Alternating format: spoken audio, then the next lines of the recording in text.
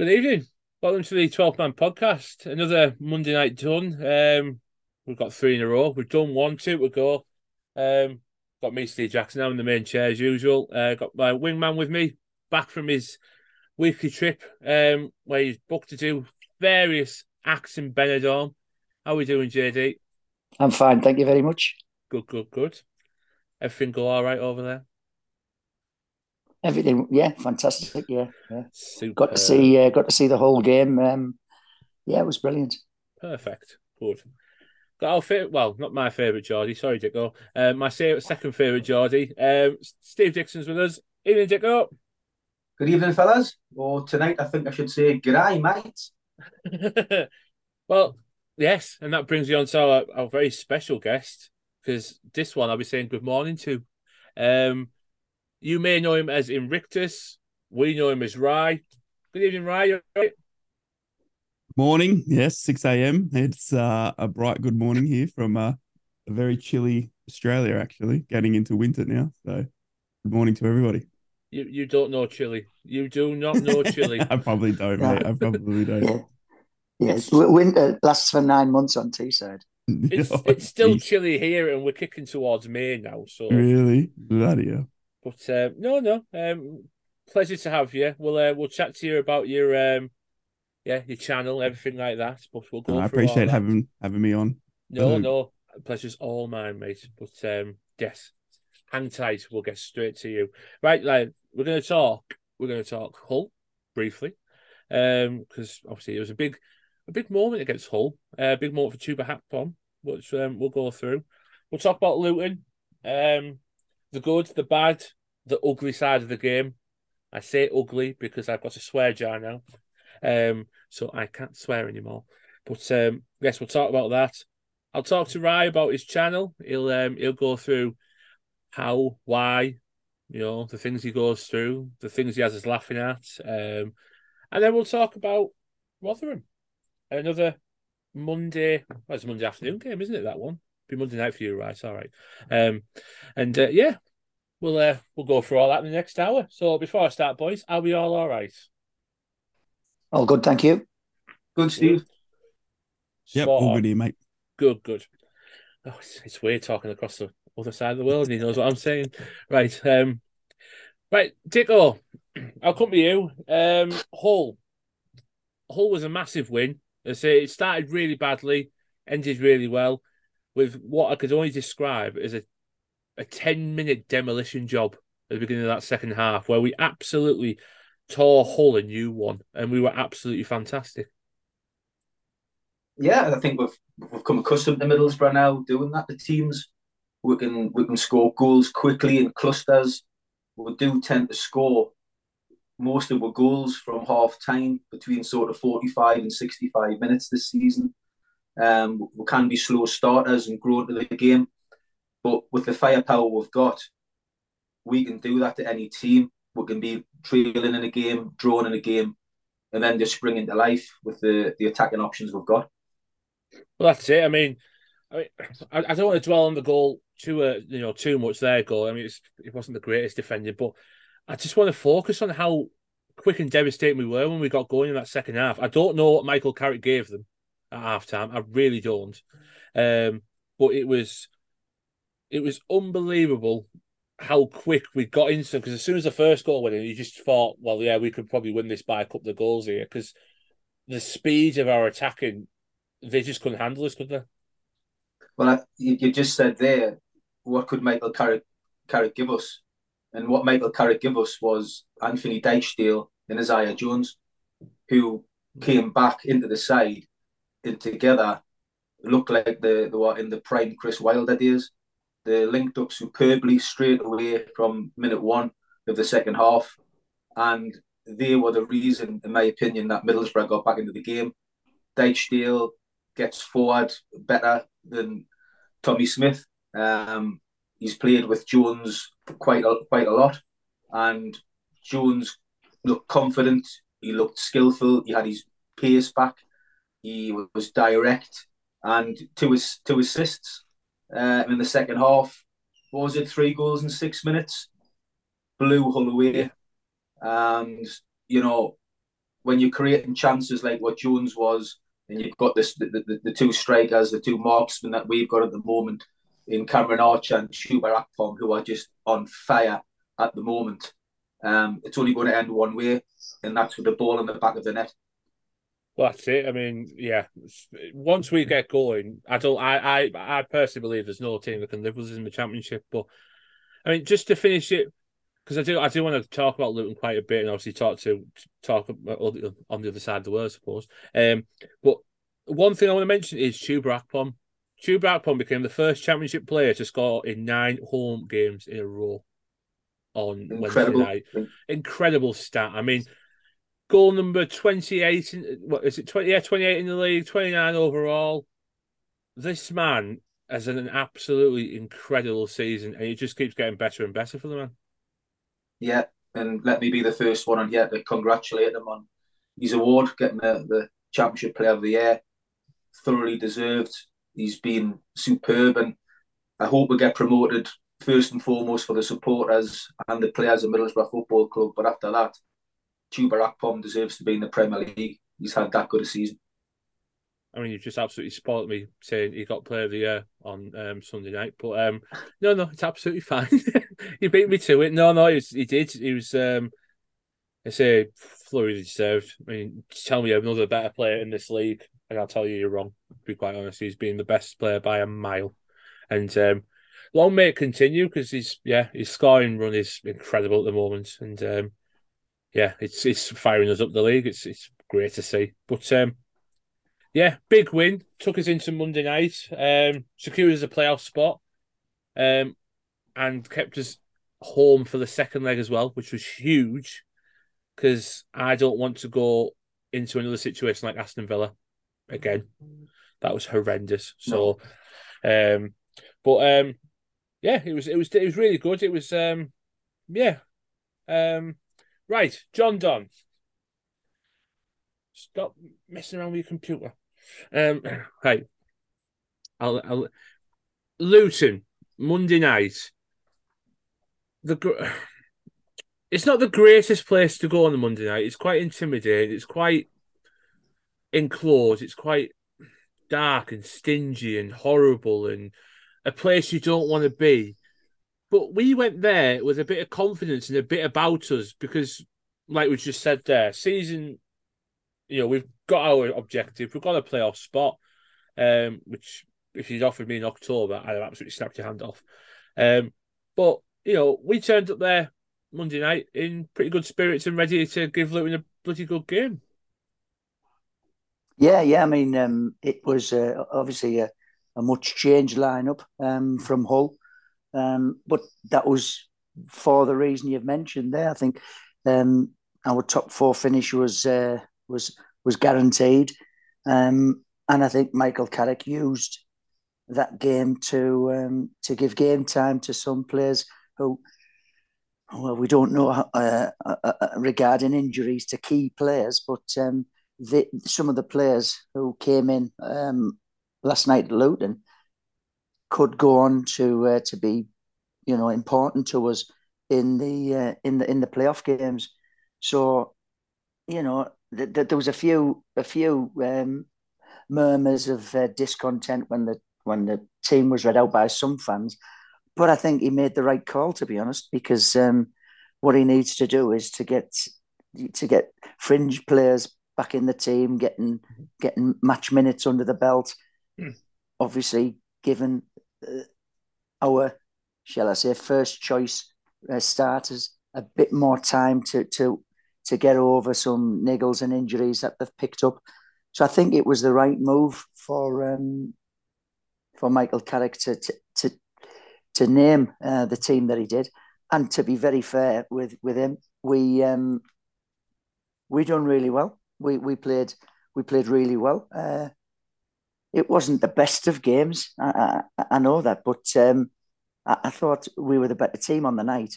And to be honest, I think the fans who were there really got behind the team. They knew what we'd achieved. We'd achieved a top 4 finish. We'd achieved the away leg first in the playoffs. And I'm not saying the result didn't matter because I want us to win every game we play, but it wasn't vital. It wasn't vital, and I think the players still came over the crowd at the end of the game. They applauded the crowd. The crowd gave them fantastic support, and I think it was a key moment because Middlesbrough fans showed their team that despite the defeat, we understood what went on the pitch. We understood why Carrick done what he did, and we showed that we were still behind every player, whether it be a regular starter or a fringe player.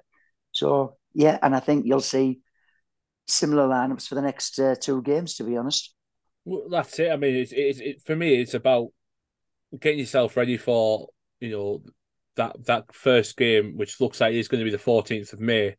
That first leg away from home, wherever it may be. We can't speculate on that now because there's about 10 teams that can get them spots at the moment. So I can't say we're going to be going to Millwall, we're going to go into Blackburn, Coventry, wherever it may be. At the moment, it is Coventry, but that could change in a couple of weeks. But we'll go through all that in a couple of weeks. I'd rather just focus on us for this next two episodes, I suppose. But one last question, John Don, before I talk to our lovely guest. Is it about being? Is this test going to test our mental status now? Simply because there's not a lot on the line, but you've got to keep yourself keyed in, ready to go again. Because as I say, in a couple of weeks, you're going to have the biggest 3 weeks of your season. Yeah, that's it. It's the next 2 games are a chance for players to put themselves in the reckoning to start the playoff games. We know we're going to get at least 2 games in the playoffs and hopefully make the final at Wembley. So those players who started at Luton and who may start against Rotherham and Coventry, they'll be looking to put themselves in the frame.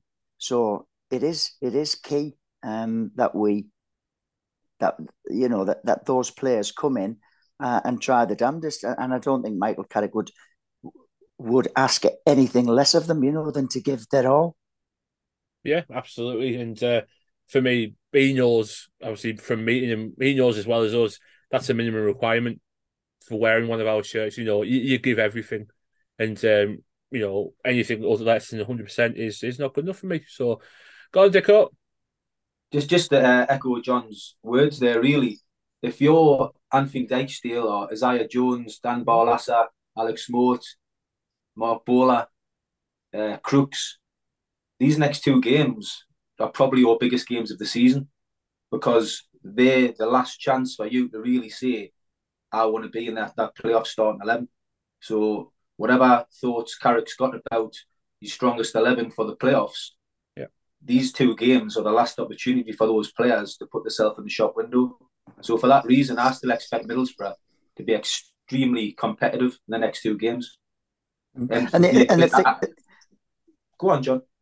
The thing is, Dicko, you're right, because there's still question marks over some of our injured players as to whether or not we'll see them again in league games or even in the playoff games.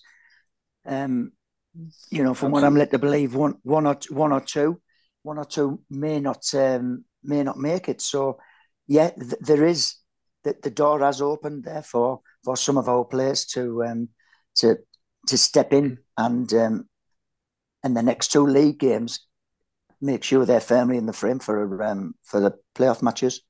Absolutely. And if the usual suspects who are playing, are trying to keep themselves fit for the playoffs and stuff like that, they've still got to keep themselves extremely professional. We've got over 2,000 going to Rotherham, and the Coventry games are 32,000 sellout. Mm-hmm. So, you've still got to give it your all for that support as well when you're wearing the shirt in Middlesbrough.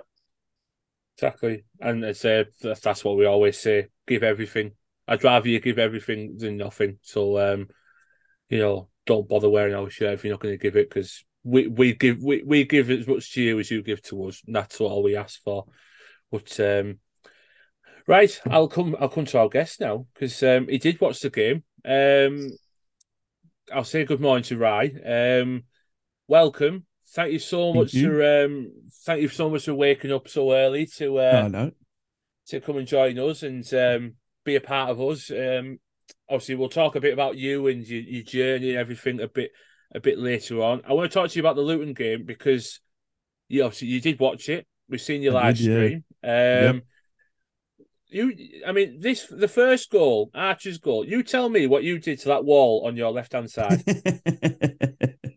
Well, I've become accustomed to waking the neighbors actually here. So every goal that goes in for the Borough, I try to let the neighbors know that the mighty Borough have scored and let the street know because it's the only place down here in Australia when you want to be celebrating with all the fans, but it's at 4 or 3 a.m. in the morning and there's no one around. So I was pretty excited when Archer went in, and especially like to go off the comments and that already is with such a changed lineup and the difference of that team sheet to see Archer go in at first, especially away from home against the team that's in third. It was incredible. Well, that's the thing. I mean, the goal itself, it did look like it was coming because we did try that ball over the top. I think it was about 10 minutes previous and Yeah. didn't quite get it right. But I mean, talk to us about the build up play because the interlink between Brooks and Barlasser. I mean, by the Mm. way, if we talk a bit too quick for you, please do say, Oh, it's fine. and No, we'll it's all slow good. down. It But the interplay between Crooks and Barlasser was brilliant, considering they're both was. not regular starters, and then the ball over the top, as they say, was absolutely brilliant.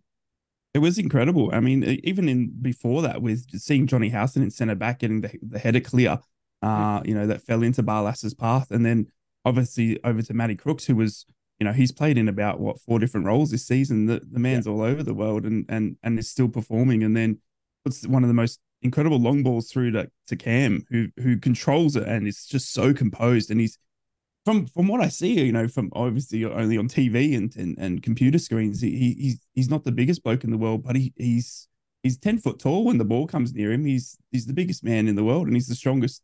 He's Akin Fenway like. He's just muscled out the defender and brought it down, controlled it so well. Sent the the goalkeeper flying. Then the next, I think it was Sonny Bradley that might have come and slid in from Yeah. 2 yards out, and then sent him flying and then just walked it in. And it was incredible composure for such a young kid as well. I mean, I would have been shooting from 30 yards out, I think, if at that age, trying to get the scenes sort of thing. But he's just so composed, and that's what makes him such a great footballer, I think. It was absolutely, and John Dunn, what was that away end like? As soon as that went in, it looked absolutely hectic as it usually is.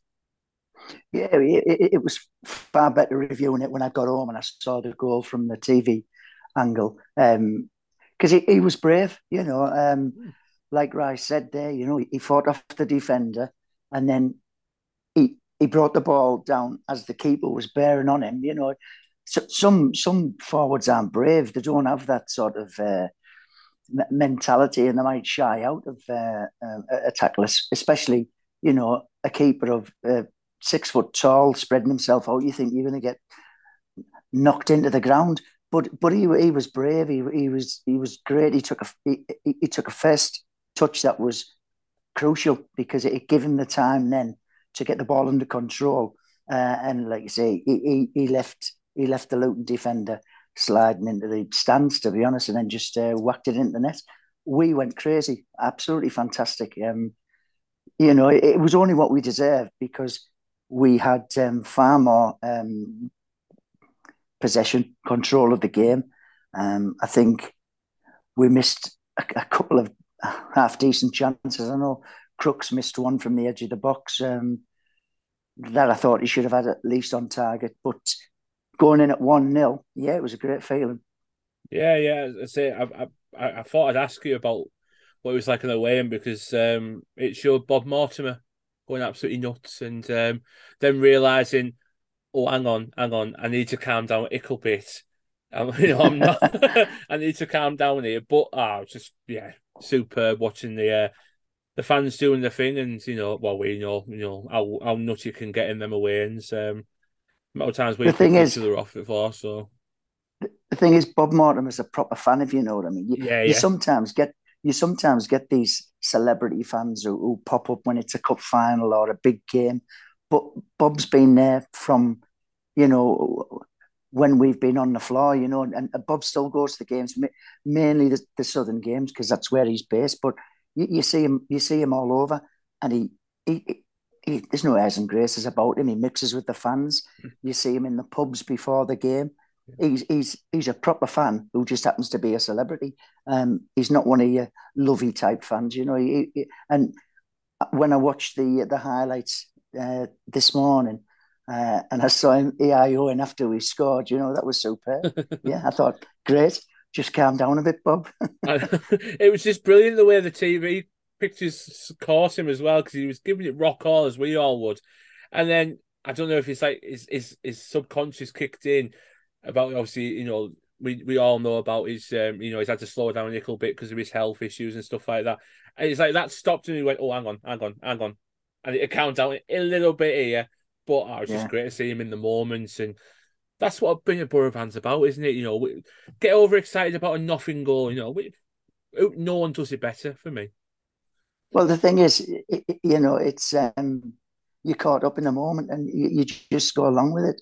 And that there's no better feeling when you're in amongst it. You're in amongst the group of people who are singing, who are getting behind the team, who are showing their emotions. That's what it's all about, being a Boro fan. Exactly. When you say nobody does it better, getting excited over a nothing goal, I think Rye pushes him quite close, mind.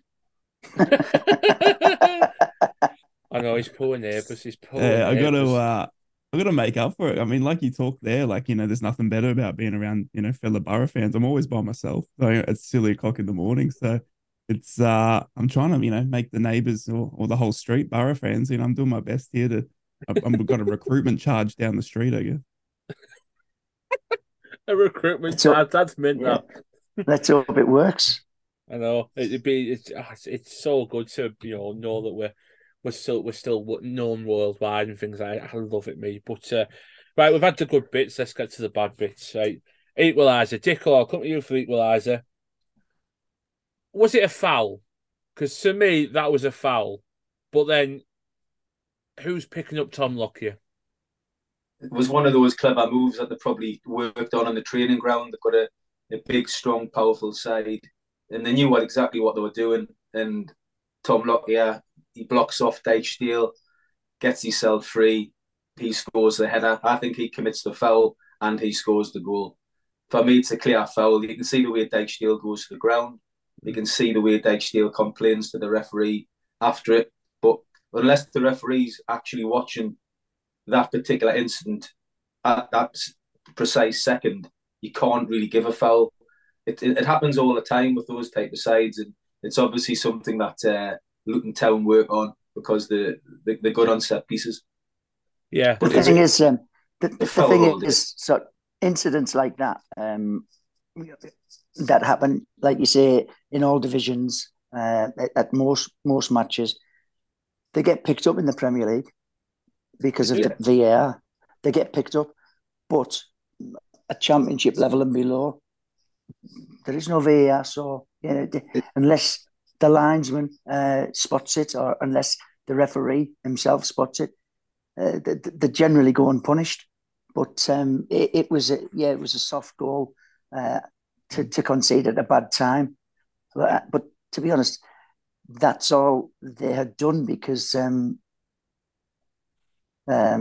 Stefan had a very quiet game. Nothing much to do. No, I say he had I think he had a couple of shots that were straight at him, but there were nothing spectacular. It was pretty standard saves to make.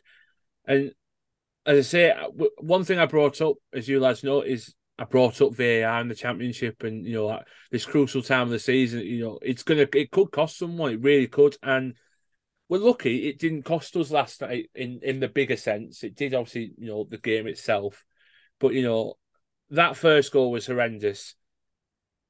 The second one, I'll do very well to keep my swear jar very empty here, because I'm going to ask Rye about this one, because I'm going to wake the neighbours again talking about it, I think. Here we go. Because his reaction when he watched it on his video live was exactly like everybody else was on Teesside and at the ground.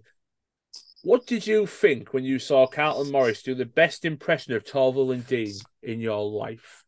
I mean, in the moment, in the very sort of very first second it happens, you can see obviously Stefan is sprinting out to get the ball, and you go, oh no, here we go, something's going to happen here. But you can tell straight away, and from the footage, even from afar, that Stefan does his utmost best to get out of the way, completely lays his back down. He sees his slide, and it's obviously a wet pitch.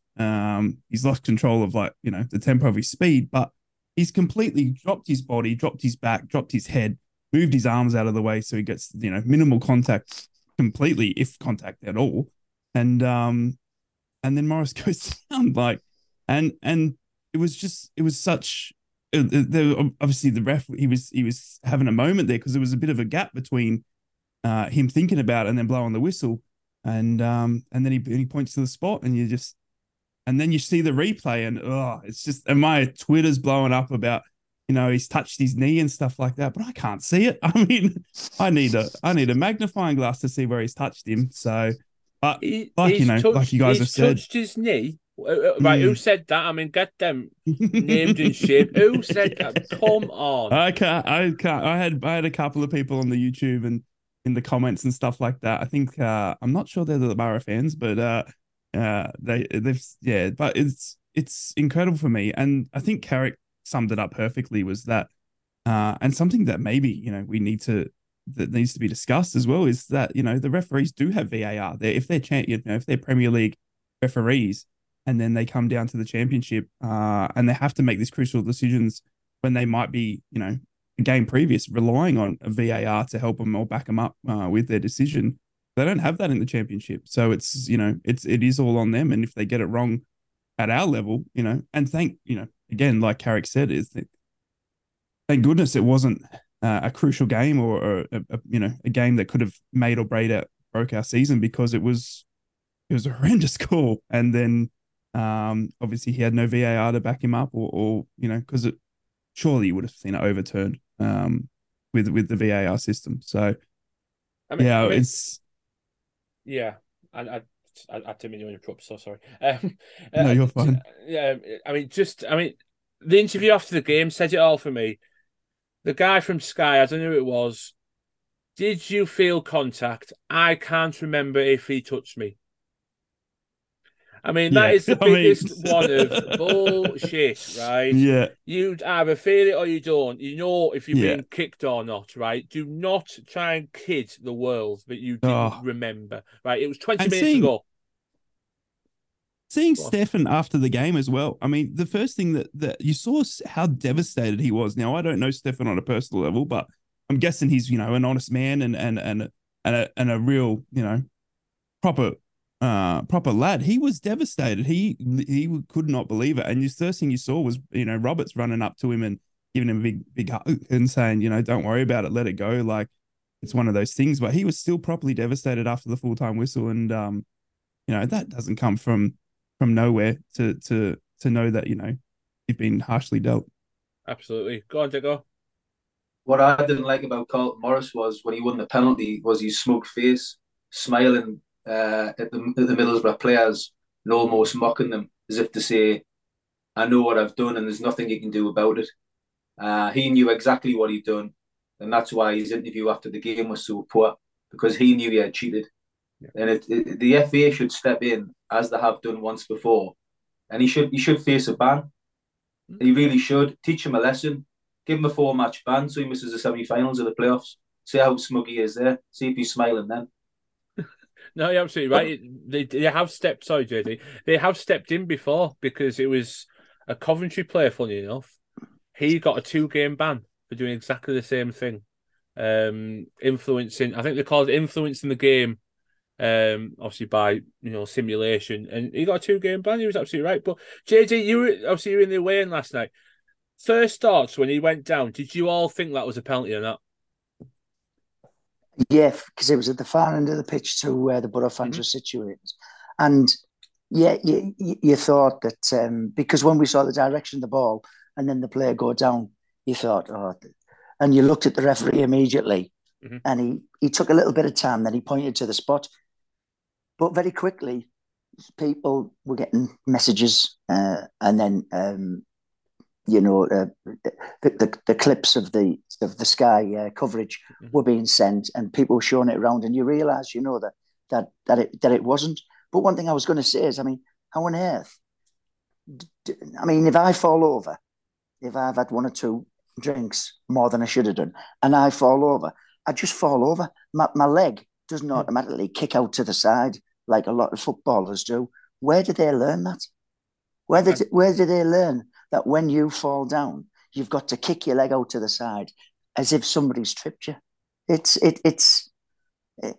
There must be a coaching manual somewhere that shows you how to win a penalty, and that was that was simulation, that was cheating. Call it what you will. Thankfully, it's not going to cost us a great deal in terms of where we finish in the league, but it's still something that we've got to get out of the game. Exactly, and I must have read this manual, because when I went absolutely arse over tit at Peterborough, my leg did flick out. Ask Jason.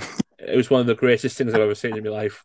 I don't know how it happened. I really don't know how it happened, right? All of a sudden, I was stood up, and all of a sudden, I was on the floor. Well, I know what happened.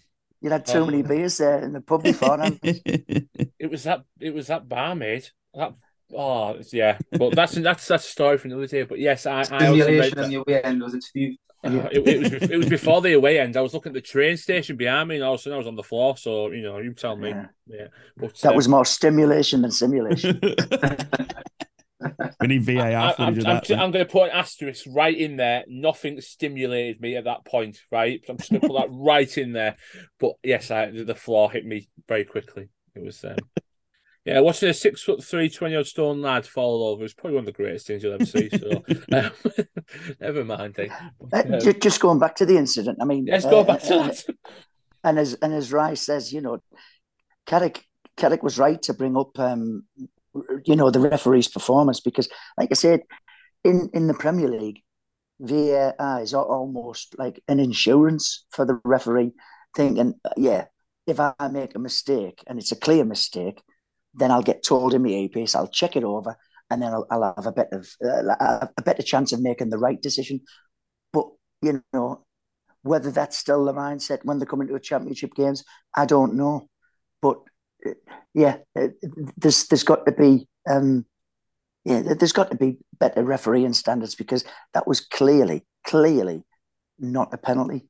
But thankfully, like I said earlier, it hasn't cost us a great deal. It was more worrying.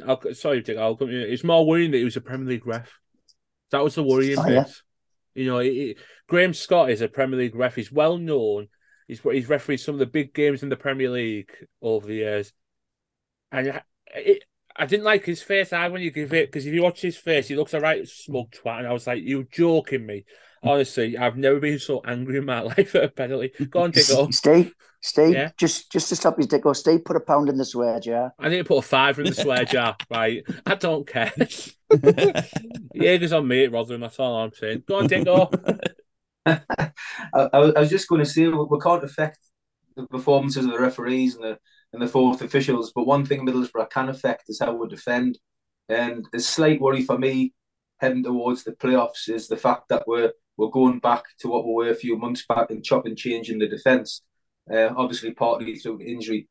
And we conceded from a set piece against Huddersfield, we've conceded from a set piece against Hull, and we've conceded from a set piece last night against Luton. And if we're going to win the playoff final at Wembley, we really need to be upping the game on the training ground and trying to eradicate those simple mistakes from the game, because we've got all the tools in the world to put teams to bed with attacking options, but we can't afford to keep giving sides a goal a game on set pieces. Right. Yeah.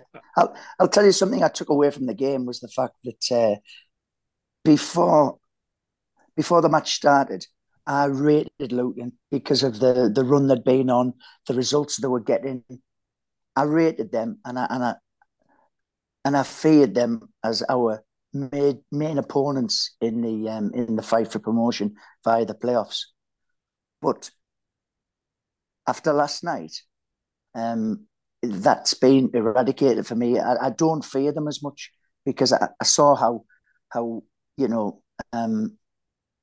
how well we can do, and if we can get a few other people on board, like regular. If Tuber Akpom had been on that pitch, he would have scored at least one, especially the one that come to Crooksey in the second half, and he was 7 or 8 yards out, and he flashed it past the post. Akpom would have got that. He would have got that on target. Probably would have scored. So I fear Luton less now after playing them last night. Yeah, absolutely right. Yeah, go on, right. I think Dan Balassa as well, like coming into that squad, he controlled that midfield. I couldn't even imagine what with a Hackney in there as well, like how that midfield domination we could have, going forward. I couldn't agree more. Someone asked me on Twitter, like, is there any team you would want to, a couple of weeks ago you want to avoid? I said I reckon we could take anyone on the world, but the only one I'm worried about is Luton, because I thought they were well managed, well defensive, but last night, with that second string squad, even we dominated the midfield, and we had Dan Balassa, who was starting the first game since a few weeks, and he was immense. No, he was, yeah. Right. And do you know what? He looks so. He creates himself so much time, and he looks unflustered. He's very smooth in the way he plays. He could be a key figure in the playoff games, definitely. Well, that's the worry now, isn't it? Injuries. That's what's scaring me. I think out of anything, there's no team. He showed last night what class he's got. Why we brought Dan Balassa at the club. He absolutely ran the show last night. He was superb. And a shout out as well to, Johnny Howson, who just slotted into the back four. And I thought he was outstanding last night, Johnny Howson. Really, really good. He hasn't played there for a long time. And he looked like he'd never been away. And I thought, in all honesty, we looked a little bit more composed with Howson in there than we have done for the last few weeks. We just miss that height, though, don't we? With Lenihan and Howson together, there isn't really the height to enable us to command our box when the ball's in the air.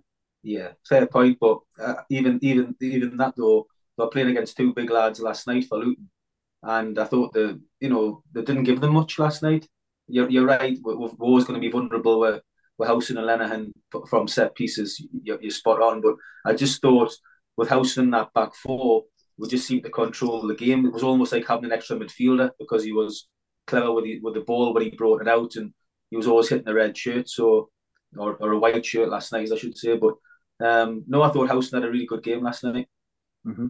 No, you're absolutely right, and it was.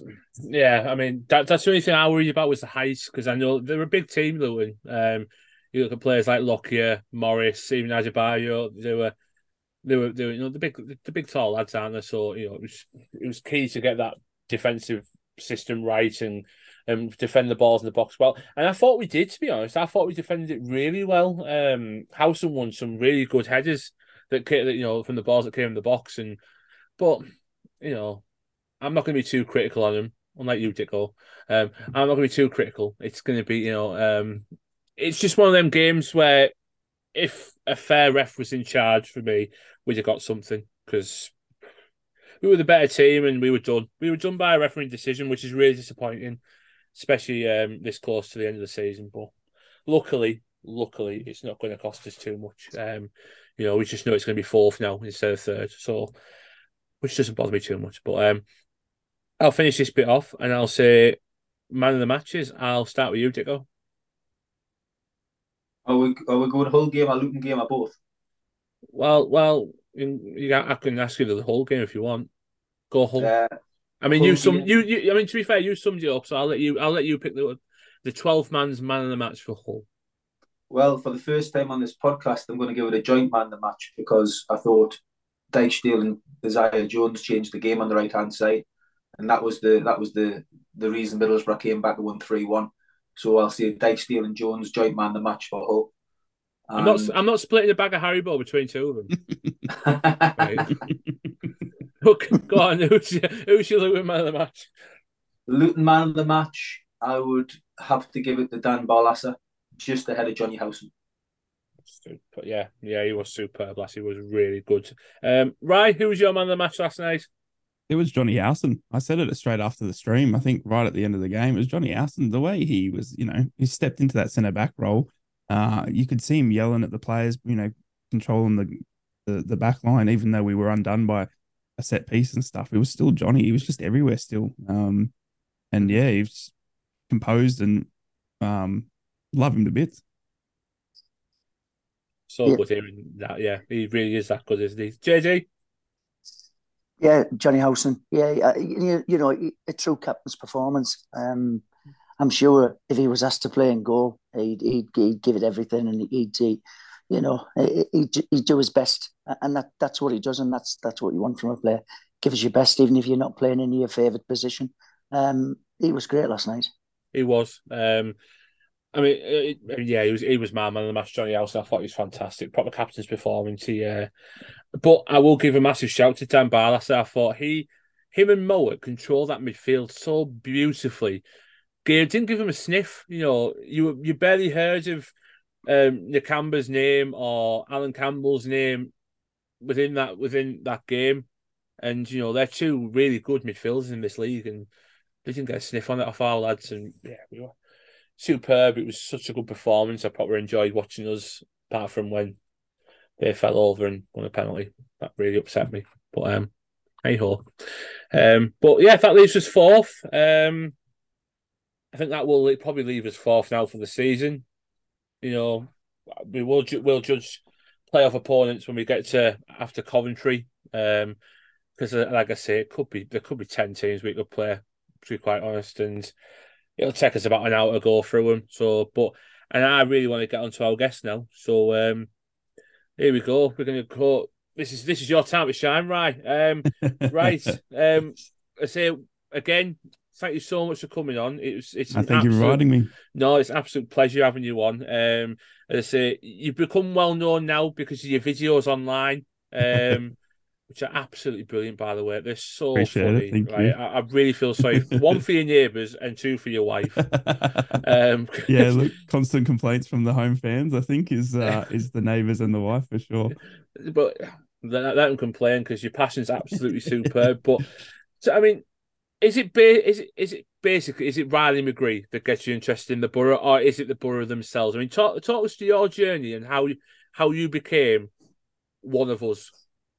Yeah, it's a question I get a lot of actually, and I did do a short video on it, but I think obviously the first and foremost thing is obviously being an Aussie. Any Aussie that steps on for the Borough is a bonus for me, but it's not down to one player. I've loved this club since about 2003. I originally fell in again with an Aussie because I was playing AFL, which is our local code here, and I gave that away and wanted to play football or soccer as they call it here, unconvincingly. And yeah, we'll leave it to football. Carry on. And I wanted to be a goalkeeper. And at that time, Mark Schwarzer was tearing it up for everywhere. So I was watching videos of him and fell in love with Big Mark, and he was playing for the Borough, and it was a whole new world to me. We had and then it was that was it. I fell in love with the Borough straight away. It was a club that was not well known. Nobody knew about it. All in school, the people that did know football, played football, had Man United, Chelsea, whatever it may be. But I was so proud to find a club that had, one, an Aussie in Mark Schwarzer, but two, just like a club that had so little known about it, especially down in Australia. So I fell in love with the club and have loved them ever since. And every Aussie that's gone through the club in the past and now is, obviously a bonus. And I do pay special attention to them, but it's honestly a bonus. I've loved the club, even when there's supported the club like crazy when there's no Aussie stepping onto the pitch. No, it's as I say, it's one question obviously we thought we'd have, but I say looking at your videos, it's clear it's not just Riley McGree. I mean, your first video, your YouTube channel has been going, is it just over a year? Yeah, first just a video, year. Yeah. your first video is probably one of my favourite games at Riverside for a while. Tottenham at home, Mm. absolutely superb, unbelievable night. Yeah, I mean the North Stand in particular was absolutely bouncing that night. You could have Mm. collapsed when Colburn scored. Yeah. I mean, your reactions on your videos. I mean, they're so heartwarming to see because you can see you care. I mean, and then you obviously get the call to talk to the Aussie that's the shirt is right behind you. Yeah. What was it like talking to Riley McGree? It was incredible. I was so nervous. And it was so out of the blue. It was an email that came from the club, and they invited me to chat to him, and I couldn't believe it. I thought it was spam. I thought it was fake. I thought someone was having me on.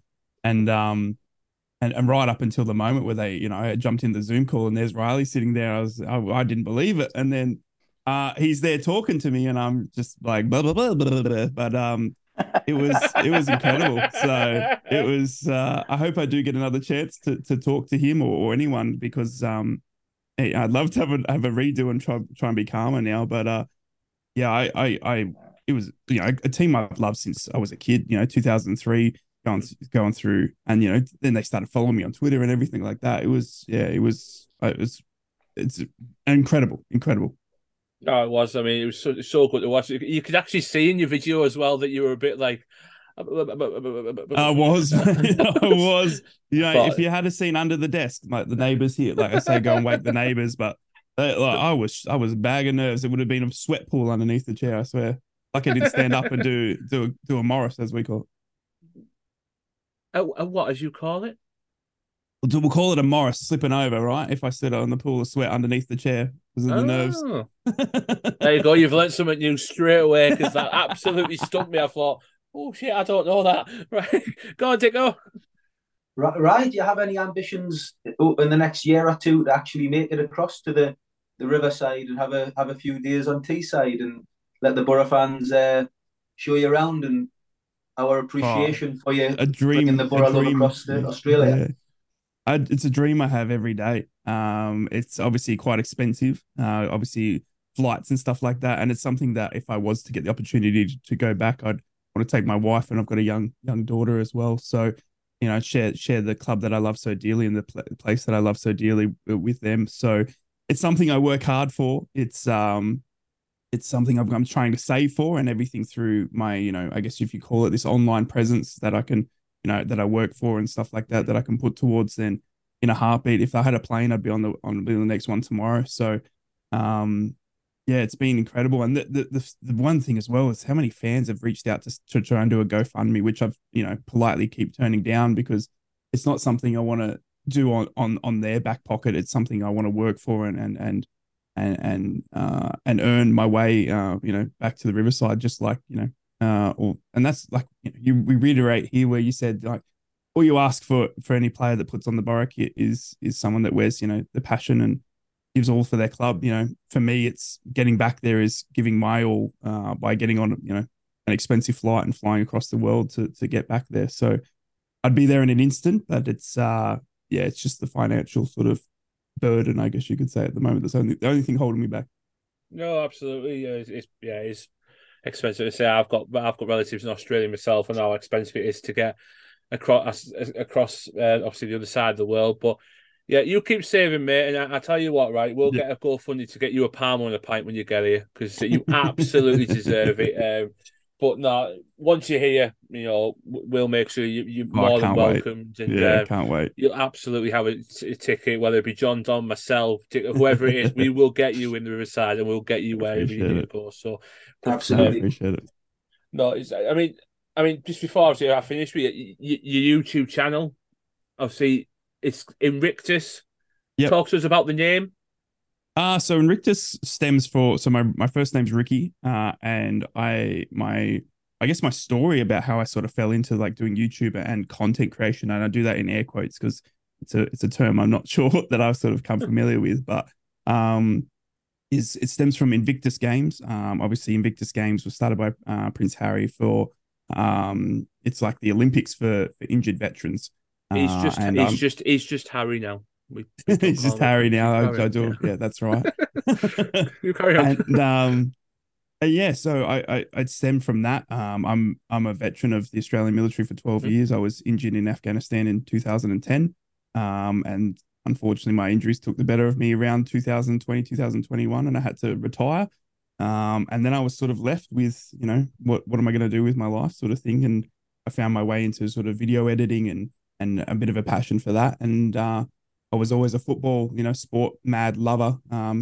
Again, a massive Middlesbrough fan from far away, and I decided, nah, that I want to start, and it was purely just to start practicing that video editing skill was editing my reactions and stuff like that, and started the YouTube channel, about a year ago now, and here we are now, and I still feel like it's still so early days for it, but it's been incredible the growth and the love I've had, especially from Boro fans, because I've done a bit of Dallas Cowboys content, I've done a little bit of Mhm. Adelaide Crows content, the two other obviously sports that I follow, but the Boro one is, the Boro side of it is by far and beyond now the major focus of that channel, and it's I couldn't be happier. I couldn't be more thankful to all the fans around the world that have supported me or subscribed and watched the content. Watch me be an idiot at 3 a.m.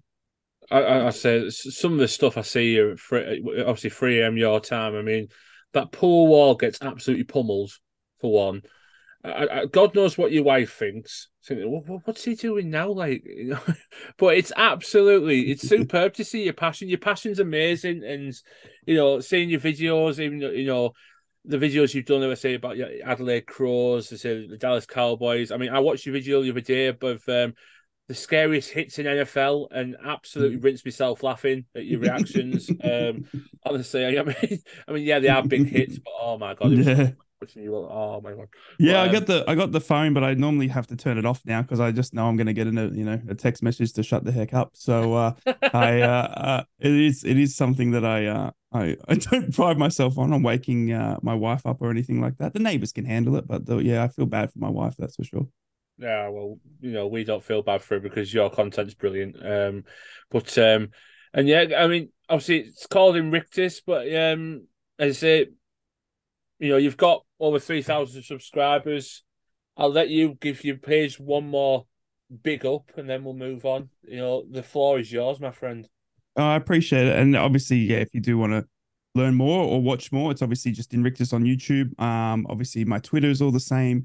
And then the other sort of side of content that I've been doing is obviously my Instagram, and I do a little bit of Twitch really as well, which is just sort of part and parcel of this whole video editing sort of content world. So that's really sort of where you can find me is on those four platforms, and it's all under the same name Invictus. And I'm a Borough mad fan, and no matter where you find me on any platform, I'll be happy to sit there and talk Borough till the cows come home with you. So. There you go. There you go. Give him a follow, give him a like on YouTube, Twitch, Instagram, Twitter. Thank you for the follow. It came through on my phone. I'm very thankful. No, But lovely. and yeah, we'll get you your links and your tags all whacked out, and Appreciate that. it's no, we appreciate your support, and it's hell of a good. Right, you both put your hand up here. I'm not going to fight with you. Go on, John Don. I was just going to say, for anybody who's listening on our podcast who hasn't had the pleasure of watching Ricky's reactions to Butter Incident, honestly, you'll enjoy it. It's heartwarming. It's funny. It's great. Yeah, I would urge anybody who hasn't yet had the pleasure to flick through his various feeds, various videos rather on YouTube of different matches and different incidents, and you know you'll find yourself addicted. Oh God, yes. Go on, Dick. What do you want to say out? Yeah, just going to echo John there. He's certainly one of us. He's certainly passionate, and that's all you need to be a Borough fan. Disappointed and passionate. You'll be all right with them too. I was just going to keep the Aussie theme. I don't know if Ricky's aware, but there's actually been 10 Australian internationals that have represented Middlesbrough before. And I was just wondering if you guys can name most of those 10. Probably not, but I'll start with the Reece Williams, Correct? Paul Ocon, Mark Schwarzer, obviously. Yeah, yeah. Right, oh, Steve Holt was here. We got. I can chime in if you need. Go. I think we do need. We got Big Mark Schwarzer, Big Mark Viduka, Riley McGree. Bloody hell. Yeah. How did I miss Viduka out? Yeah. Luke Wilkshire. Correct. Scott McDonald's in there. Yeah. Scott McDonald, bloody hell. McDonald, yeah. Anyway.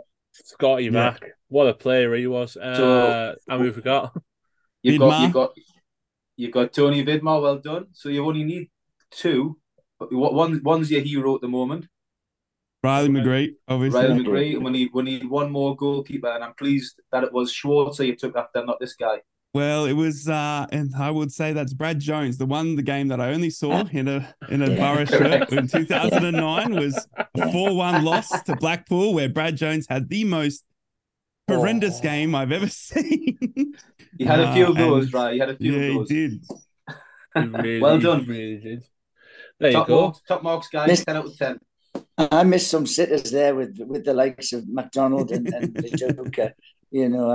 So I apologise for that one, but you caught me on the hop. I mean, Riley's been immense with me. That's one thing that I mean, again, I think I shared it on Twitter that he sent me an Instagram message only yesterday saying, I watched your stream. Now I'm trying to find out what the situation is with my boy, but it's he sent me an Instagram message saying he was up watching the stream and loved it. So it's been incredible. We'll plug all your pages if you keep plugging him just to see how if he's all right, because we need him back in a couple of weeks. Yeah, I'll happily fly over to massage with my oils or whatever he needs. I tell you, this is turning into a different podcast all of a sudden. Wow, there you go, Riley. There's an offer you cannot refuse. Get an oily massage from a fellow Aussie. And on that note, we'll move on to Rotherham. Right. Rotherham, JD. I'm trying to get excited for it. I am, because it's an away game and I can't wait to, be with you and the lads and, get down there and, all the, all the shenanigans we get up to and that. But this game probably means more to them than to us, doesn't it? Yeah, of course. Our fate is sealed, so to speak, with regards to our league position. Theirs is still, precarious. But I expect utter professionalism from the team that Michael Carrick decides, and I don't think he'll let them. I don't think he'll let them slack. So I expect a good game. Like I say, Rotherham need points, and obviously a win for them would be massive for them at their plight at the moment, languishing in the lower reaches of the championship. But again, like we spoke earlier, some of our players, they want to put themselves in the frame for the playoff games. So absolutely. Yeah, I don't think there'll be any lack of professionalism from the Boro players. Absolutely, and Dicko, do you expect the rotation of players to keep going? Bringing. I mean, for some reason I expect Rodrigo Muniz to make some sort of a big say in this one, simply because it's time to get the minutes into the players. And I know he got a few minutes last night against Luton, but I think he'll get more against Rotherham, to be quite honest. I think the team's going to stay pretty much around the squad that was at Luton. I don't think it's worth risking anybody that's got any chance of niggling an injury to make them worse for the playoff games. I certainly wouldn't be risking anybody. I think Chuba will be banging the manager's door down because he'll want to hit the magic 30 goals. And to me, he didn't look very happy sitting on the bench. And I don't know if you noticed him running up and down the touchline trying to attract Michael Carrick's attention and saying, "Look at me, I need another goal, look at me." But he wasn't getting on and he stuck on, as you say. Is that how he talks, Dicko? I don't know. I just imagine that's how he was talking on the touchline. That's just what I imagine. I don't know him personally, John, but he sounds different in the interviews. He's got more of a deep, soulful voice than the one you just give us there. Deep, soulful voice like Barry White. I imagine when he's being like that, to be honest, but I'm not sure. So this is an interesting subject. How many players' voices do you imagine during the day? More than you want to know. I want to know. Superb. No, you're absolutely right. He, to be honest, when you sat on the bench, I thought he looked all over last night, and I knew where he'd been the night before. So he'd obviously had a good skinful, and would you blame him? Put your balls. He's deserved it every minute of it. But don't risk anybody. It's not worth it. Just if you're 100% fit, and yeah, but I wouldn't risk anybody. It's all about the playoffs. Obviously, we want to do ourselves proud for the supporters that are going down to Rotherham, and want to put in a good show for them. And I think we will do, because the team that played against Luton is more than capable of turning Rotherham over. They'll be fighting, for the only 3 points from safety.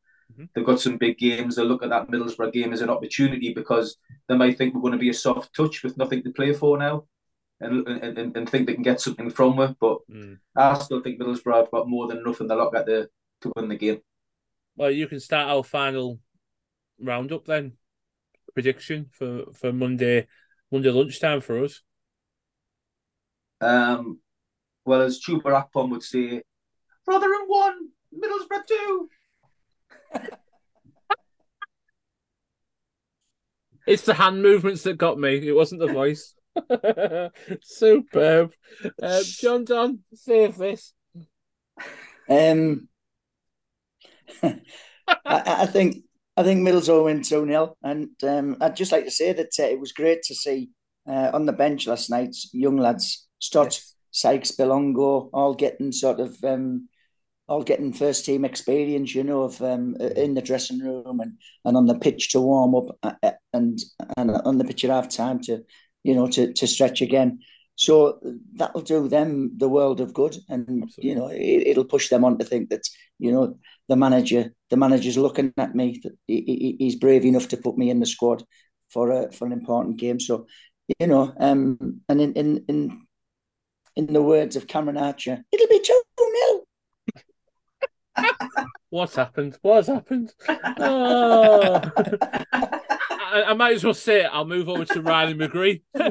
He can tell us his score prediction. Go on, Rye.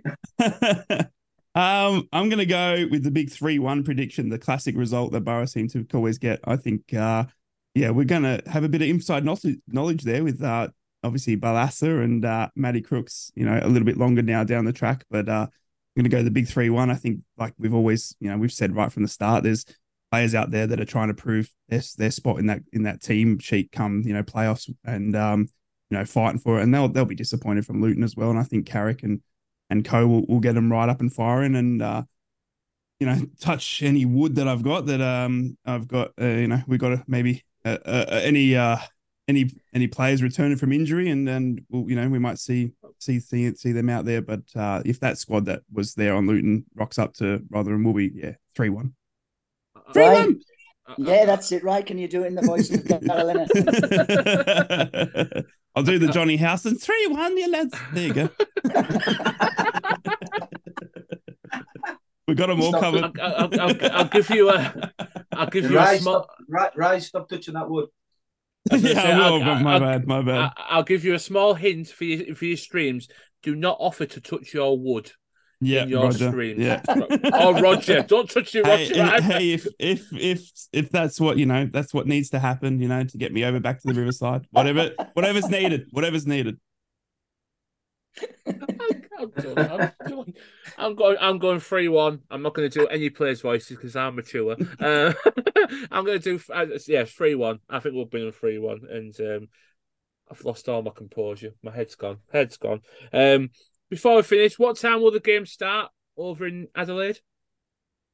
I think we've got about a 9 p.m. kickoff, actually, because it's midday for you guys, I think. So it's actually quite reasonable Monday night for me. So I think it's about 9 p.m. kickoff. We were doing a bit of a time check for the rest of the games just before the stream the other night. And I think I've got obviously 9 p.m. For Rotherham, but Coventry is going to be another 5 a.m.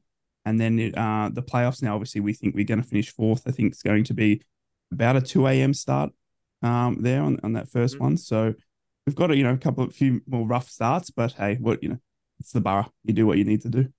Exactly. It's like us, John Don. The amount of 4 a.m. starts we've had. to Yeah, get to do enough. to get on a bus or something. Yeah, exactly, to get yeah. here, there, and Yeah. everywhere. It's ridiculous. But Yeah. right, that's go on. Always worth it, Steve. Oh, it's always worth it, mate. Always worth that first Jaeger. That's all I'll say. Oh, seeing Bobby in that crowd, by the way, on the TV. My goodness, I've never been more jealous of a man than I was when I saw Bobby in that crowd. Oh, it was good. It was so good. One day, I dream. It'll come. It will come, mate. It will come. And on that note, I will leave it all there. Thank you so much for having to listen. Two gents, thank you so much for bringing the tone down. Rye, thank you so much for popping on from Adelaide. Look after yourself. Keep in touch. Thank you. You'll be on at the end of the season because I'll make sure you'll come on. I appreciate it. And it was lovely. Yeah, lovely. Thank you so much for the invite. It's amazing. It's a privilege to be able to just sit down and talk Boro at any stage with anyone because it's a lonely world down here. So, I really appreciate the invite and thank you for reaching out because it's the privilege is on one. No, privilege. Honestly, is all I was say. Keep up your good work. Give the man a follow. He's at Inrictus on his YouTube channel, his Instagram, his Twitter. Get him on Twitter. We'll give all his accounts a tweet out, and we'll have a chat again next week. Thank you so much for popping on and listening. We'll see you after Rotherham. We're nearly there. We're nearly at playoff time.